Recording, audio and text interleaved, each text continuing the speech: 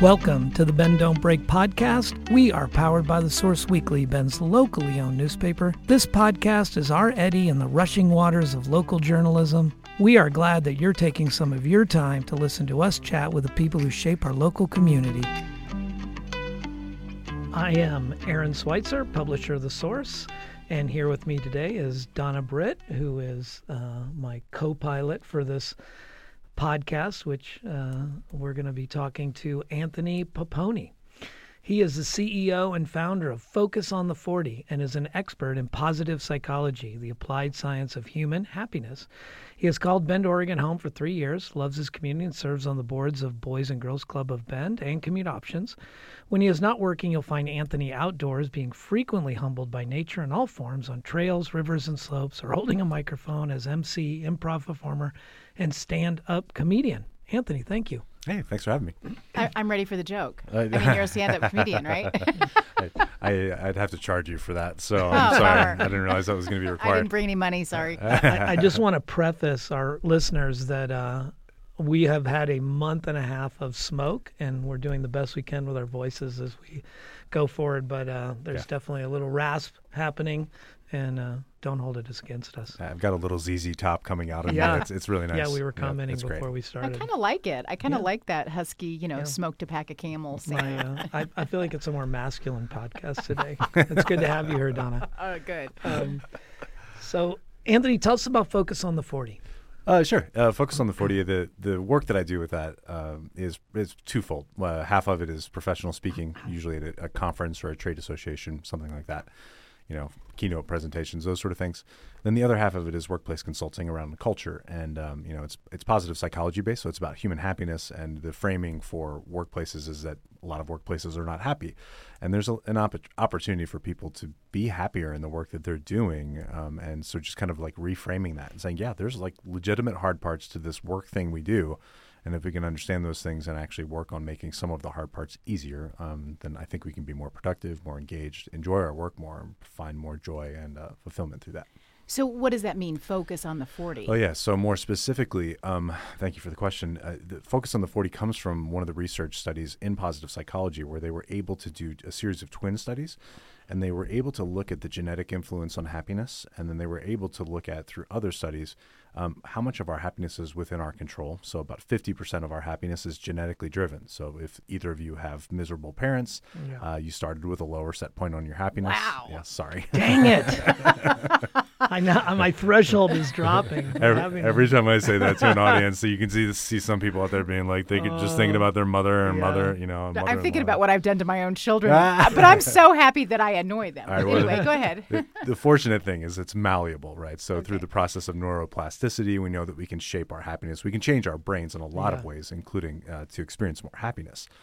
So that's 50% is genetic, 10% is life circumstance. And what's really interesting about that segment is that we put an outsized influence in our own mind on how important those things are. And we say things like, I'll be happy when, and it could be, I'll be happy when I'm married, or I have kids, or I get a degree, or I get a raise, or I get a new house, and we know that those circumstances have combined only about 10% of the variability in happiness, so that massive data sets around the world. And so they're able to kind of tease out what these things are that make people happy and what don't really change their happiness that much. So that leaves the 40% of intentional action. And so focusing on the 40 is getting people to focus on the things within their control of what they can do to impact their happiness in a way that is like durable. And so it provides longer lasting happiness than maybe buying a new TV would. Not that there's anything wrong with TVs. Yeah, but we all, or most of us know how transitory that kind of happiness is. Yeah. Eventually, you're really excited when you get out of the box and you have a good couple weeks, and then it's just your TV again. It's just up on the wall. I'm surprised that number's so low, 10%. Yeah, that's an incredibly small number compared to your mom. And it's not just Aaron's falling back on that one. So I think and being the mom in the room, I'm like really suffering over here. I'm just saying. Sorry. Yeah, it's and I think there's a lot of variability, right? I mean, the beautiful thing about human beings is we're incredibly complex, and so what could make a real difference for you in your happiness through a circumstantial thing or a materialistic thing could be less impactful for other people. So what does make up that 40%? What are the things? I mean, obviously you can break it down to say focus on what exactly? Well, it's a lot of things, and those things can be at scale too. And I think that's what's really important about happiness. And I think even happiness it requires some definition maybe before we move forward in that. To say that it's a combination of the highs in life are great, right? We should experience elation and joy. They are not neurochemically available to us, those moments of elation and joy. They're not neurochemically available to us all the time without the use of illegal drugs. And that's not what I'm promoting as the 40%. So there's that scale. So we can have these moments of feeling really great. And then 20 minutes later, we're like, oh, I'm back at this point in between the highs and the lows. And we're meant to experience the lows. Toxic positivity is a real thing. We're meant to feel all the range of emotions, and it's signals from our brain trying to tell us something, right? And ideally, we can demystify what that is. And then happiness also comes at scale and time, as far as like some of the things that you need to work on that could really impact your happiness. I moved to Bend 3 years ago. I'm much happier living in Bend now. It took me a while to make the decision to move. It took me a while to get ingrained in my new community and find and build and craft the things that are making me happy now. And so there's these things we can play with at scale that trigger our happiness in the moment, micro moments, and things that will have more durable happiness impacts on our happiness over time.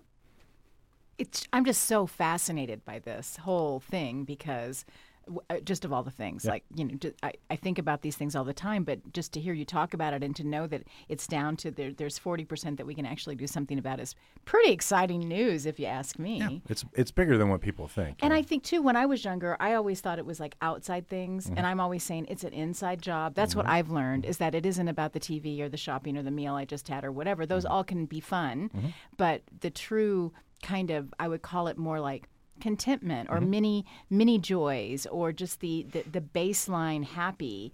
It feels to me like, and correct me if I'm wrong, that it really is about things inside and really getting to know yourself and what makes you tick, the things that you connect with. Maybe it's planting a garden, or for me it's like baking or whatever, and really getting to know yourself better and doing more of those things. Does that make sense? Oh, yeah, absolutely.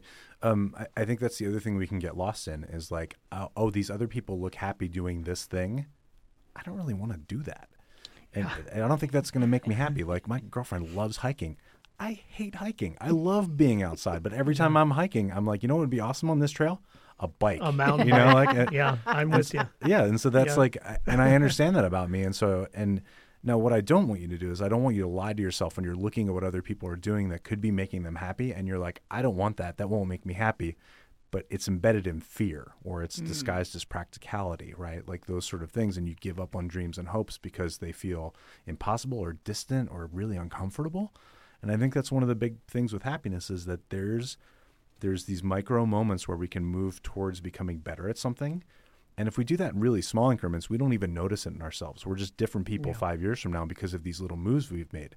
Or there can be these really catalytic things that happen in our lives that really change us for the good or for the bad as you think about your happiness.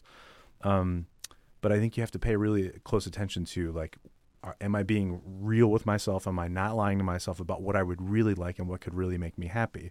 And one of the things that I use as an activity, and one of those categories, you look at your life in different domains, and I use it every year on my birthday. It sets me a really nice foundation, and we talked about happiness at scale. If I go back to it year over year, I can say, oh, look at all the things that have changed in the last year, some that are good, some that are bad, and some that took a year to change that I'm happier because of now. And so I got off my train of thought there, but here we go. One of the things you kind of point to is, the biggest, catalytic event is the pandemic. Yeah. And I noticed one of the things that jumped off the page to me during that time was the explosion in people downloading, meditation apps and, looking to technology and these kind of outlets, because everybody was experiencing this reassessment of their values, with so much of that 40% stripped away, what were you going to backfill? And so in some ways, I think it was, I've seen some people and they took that time and they're focusing on loneliness and isolation and what happened. But I've seen on the flip side, the people are like, hey, this is a great time for me to like figure out what makes me happy. And and it's been a surge in my own interest is, why are people, suddenly, and is this a positive thing? Is it coming out of the pandemic? Is there a, movement towards, I am actually going to reconfigure my, work, personal life and stuff to be happier. Whereas I think before people were just, I don't know, maybe it was background noise. That's the only way I can describe it, is not being so concerned about it because we were rolling along. We didn't know that everything we took for granted could be stripped away in a, governor's edict on the next week. Yeah, I think it cuts, I'm going to say both ways. I think it cuts a million different ways depending on the people. Some people, it's stripped away identity. Like work is a big part of our identity, our perceived value, our dignity, and that was gone for a lot of people, including myself. My work requires groups of people gathering inside of rooms, and that was gone for a while. And I was like, well, what do I do? What do I do to reconnect with providing value? I have a history of as a fundraiser, so I was writing grants for my local food pantry, for free, but I was contributing in my own way. Other people leaned in so hard on their work and work became virtual, which has its blessings, but it also has its curses of creating that work-life boundary. And then you strip away some of these things that honestly, I think they're hard things for us to do. And we're declining. We were declining this way before the pandemic as social engagement. People were going to, and I'm not religious, but people were going to less faith-based organizations. People were less volunteerism, less engagement in social groups. That was all declining before, and then it got stripped away. And it's one of the harder things for a lot of people is to lean into stepping into social things, because it's super easy to turn on the TV and be engaged until you want to go to bed. But there's real richness in life by being more engaged. And we know that the happiest people in the world, Denmark is the second happiest country in the world. I went there last summer. On average, their citizens are involved in 2.8 social groups per person on average. Wow. So think about that. All that social So connection. let's talk about what is happiness, because we're, it's a word that's thrown around and we all think we know, oh yeah, happy, ha ha. But what does it mean to be happy? What does it all mean, Donna? Yes. It's not TV in the evening, I think. It's not Family Feud? Come on. It can be. I mean, if nothing else, just by comparison, being like, wow, that person's a lot dumber than me. That was a pretty obvious question. I mean, we can find happiness in TV. We enter flow state.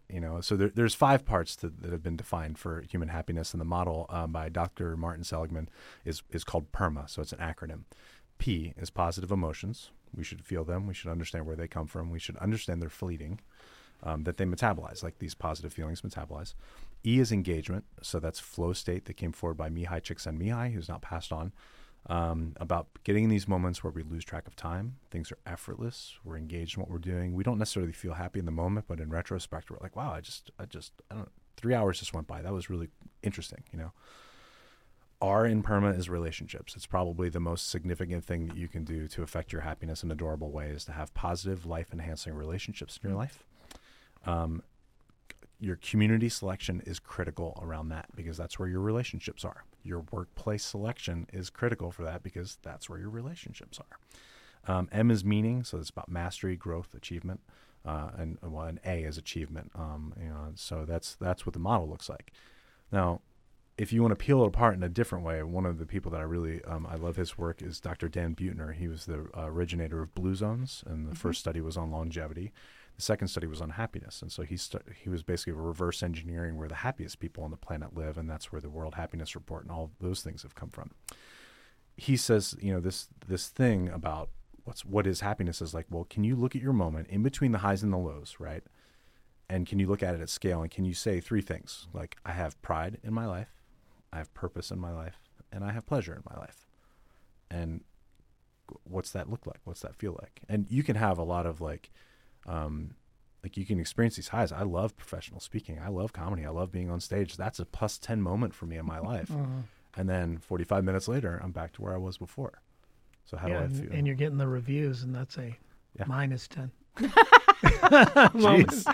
Apparently this podcast isn't going as well as I thought. I'm not speaking directly to actually seeing Anthony. I'm just... Trust me, there's been plenty of negative 10 reviews. Not everybody loves my humor as much as me.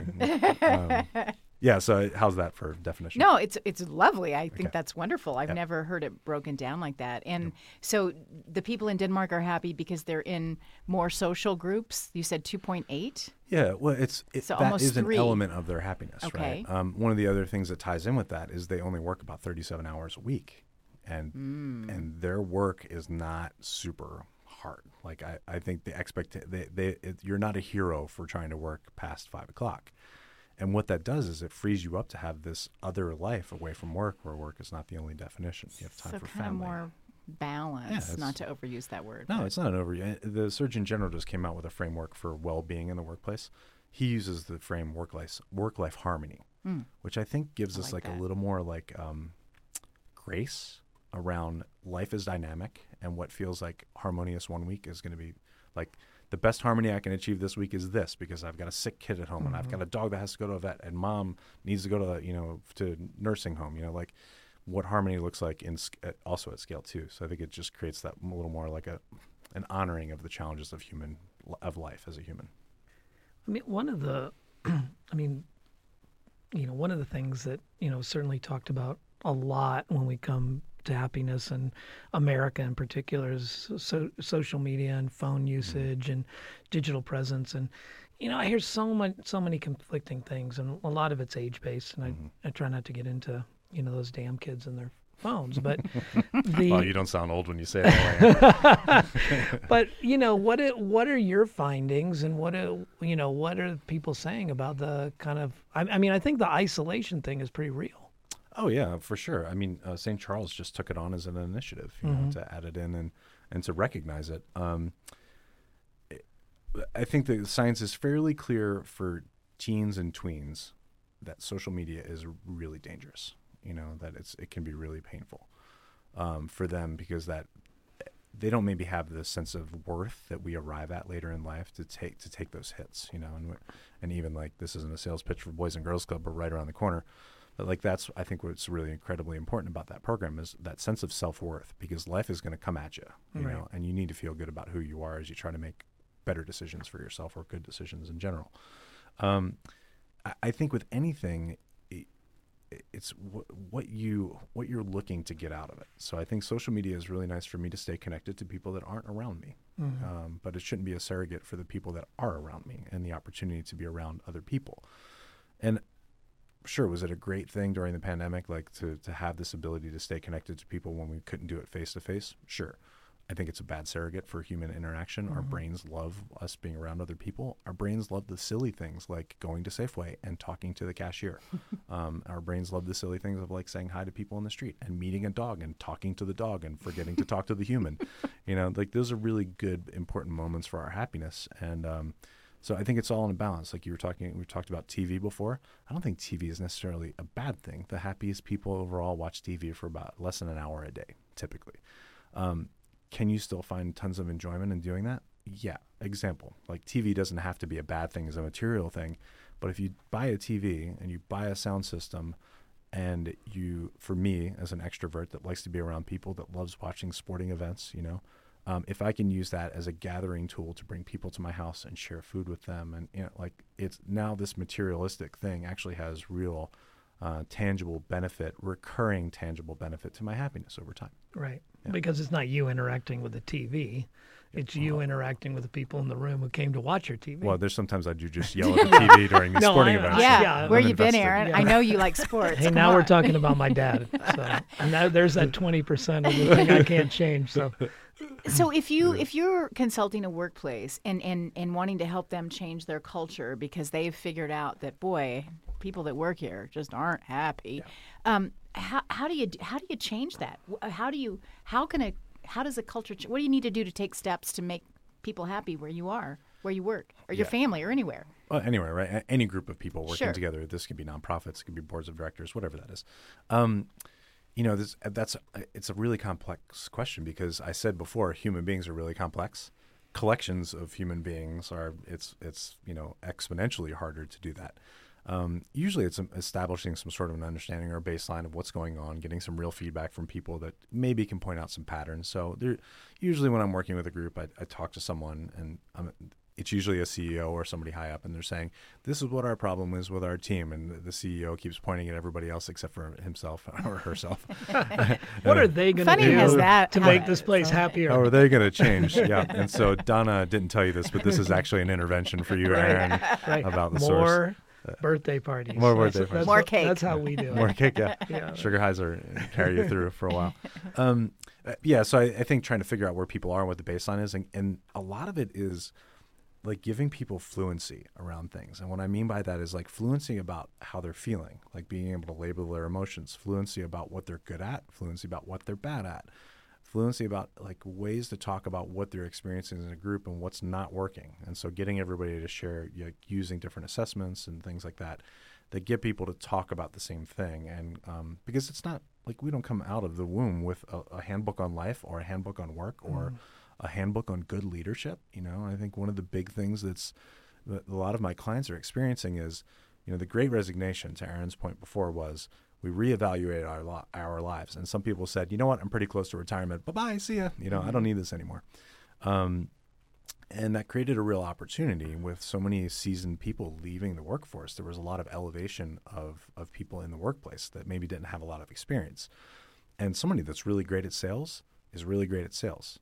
Maybe not really great at running a sales team. Those are two really different things. And you have to backfill the skill for this new elevation.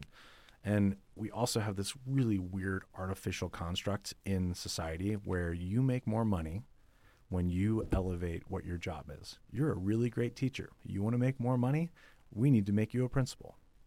Those are two really different skill sets. And some people would love to be teachers, but they're like, but I can make triple the money, doing this other thing. So it's real dynamic, and you just have to figure out, you have to talk to the workplace and try to get real valid information from as many people as you can, and then chart a course forward from there.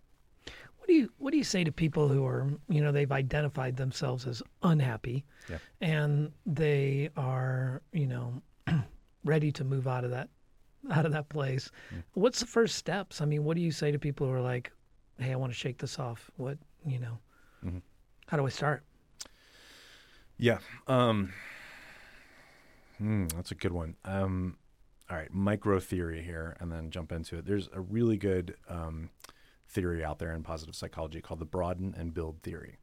So if we can experience something good by trying something out, we can broaden and build off of those positive emotions and experience those positive emotions and be more available to more of those positive emotions. Because happiness can feel weird. Like Brene Brown says, there was only two emotions we could experience in my family: anger or joy, and there was nothing in between, and you could never be disappointed or upset or, there's no fluency. There was a very limited spectrum.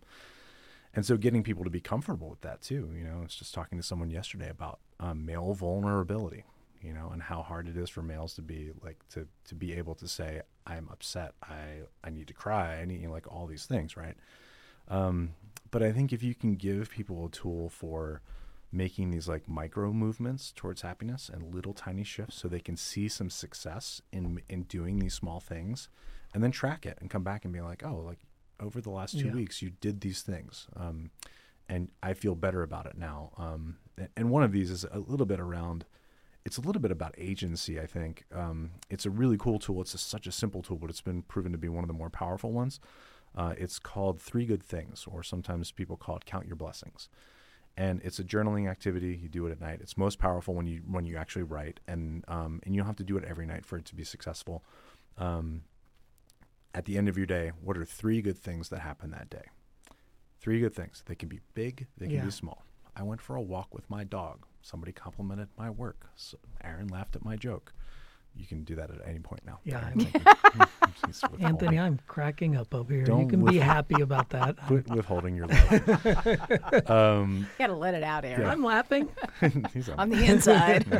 Thank you, Donna, for supporting me. Absolutely. Notice the omission of other people in the room. And then the other thing that you can do to make that really powerful is you can couple it with something about, and what are 3 good things that happened for you that day? And what did you do to make them happen? Right. So it's cool. So you can sort of see the connection with your own self or your own actions. Intentional actions, 40%, focus on the 40%. I like that. Right? And it's coupled with, and these are all things that I'm happy to give you for the show notes, a really cool free tool called the VIA Institute on Character. It's their character strengths assessment. It's different from Clifton strengths and Gallup's strengths and all that. But it looks at these 24 different strengths. They're clustered into virtues. And again, that fluency, like, well, what did you do to make it happen? I don't know. Like, Right. I don't know how to explain what that is. But if you can say, oh, I use my character strength of humor, or I use my character strength of kindness, or I use my character strength of social intelligence, whatever those things are, then you can start seeing that you have control over these things. Well, and even that you have them. For some people, Yeah. they're like, Yeah. you're saying that you What have are you good at? They're like, it's character of strength. It's like no one ever put that into words probably before for them. So that can initiate that broaden and build approach, and then you can start taking on the bigger things, and honoring. And I think this is a big thing too, is like honoring the fact that trying new things comes with discomfort. I call it challenge stress, or it's called challenge stress. I call it strategic discomfort. Like, you just need to honor the fact that, like, I'm trying something new. This is weird. For example, for me lately, it's been stand-up comedy. I've emceed hundreds of events, right? And I've been on stage professional speaking for a decade now. So, like, I have an incredible amount of life history, or life experience of just doing that. I started playing more directly, intentionally with stand-up comedy. And the first few times I did it was terribly clunky. And some people would say it still is. And to those people, I would say, shut up. Don't come to the shows if you want. Don't bring my happiness index down. Thank you. But I've worked on the craft, right? And so incrementally, I've gotten better at it and better at it. I've had some big breakthroughs, and those are bigger steps. And that's, I think, what life can look like. And it's not linear. Like, don't expect progress to feel like it's always 2 steps forward. It's not. It's just how it goes. Yeah, that's terrific.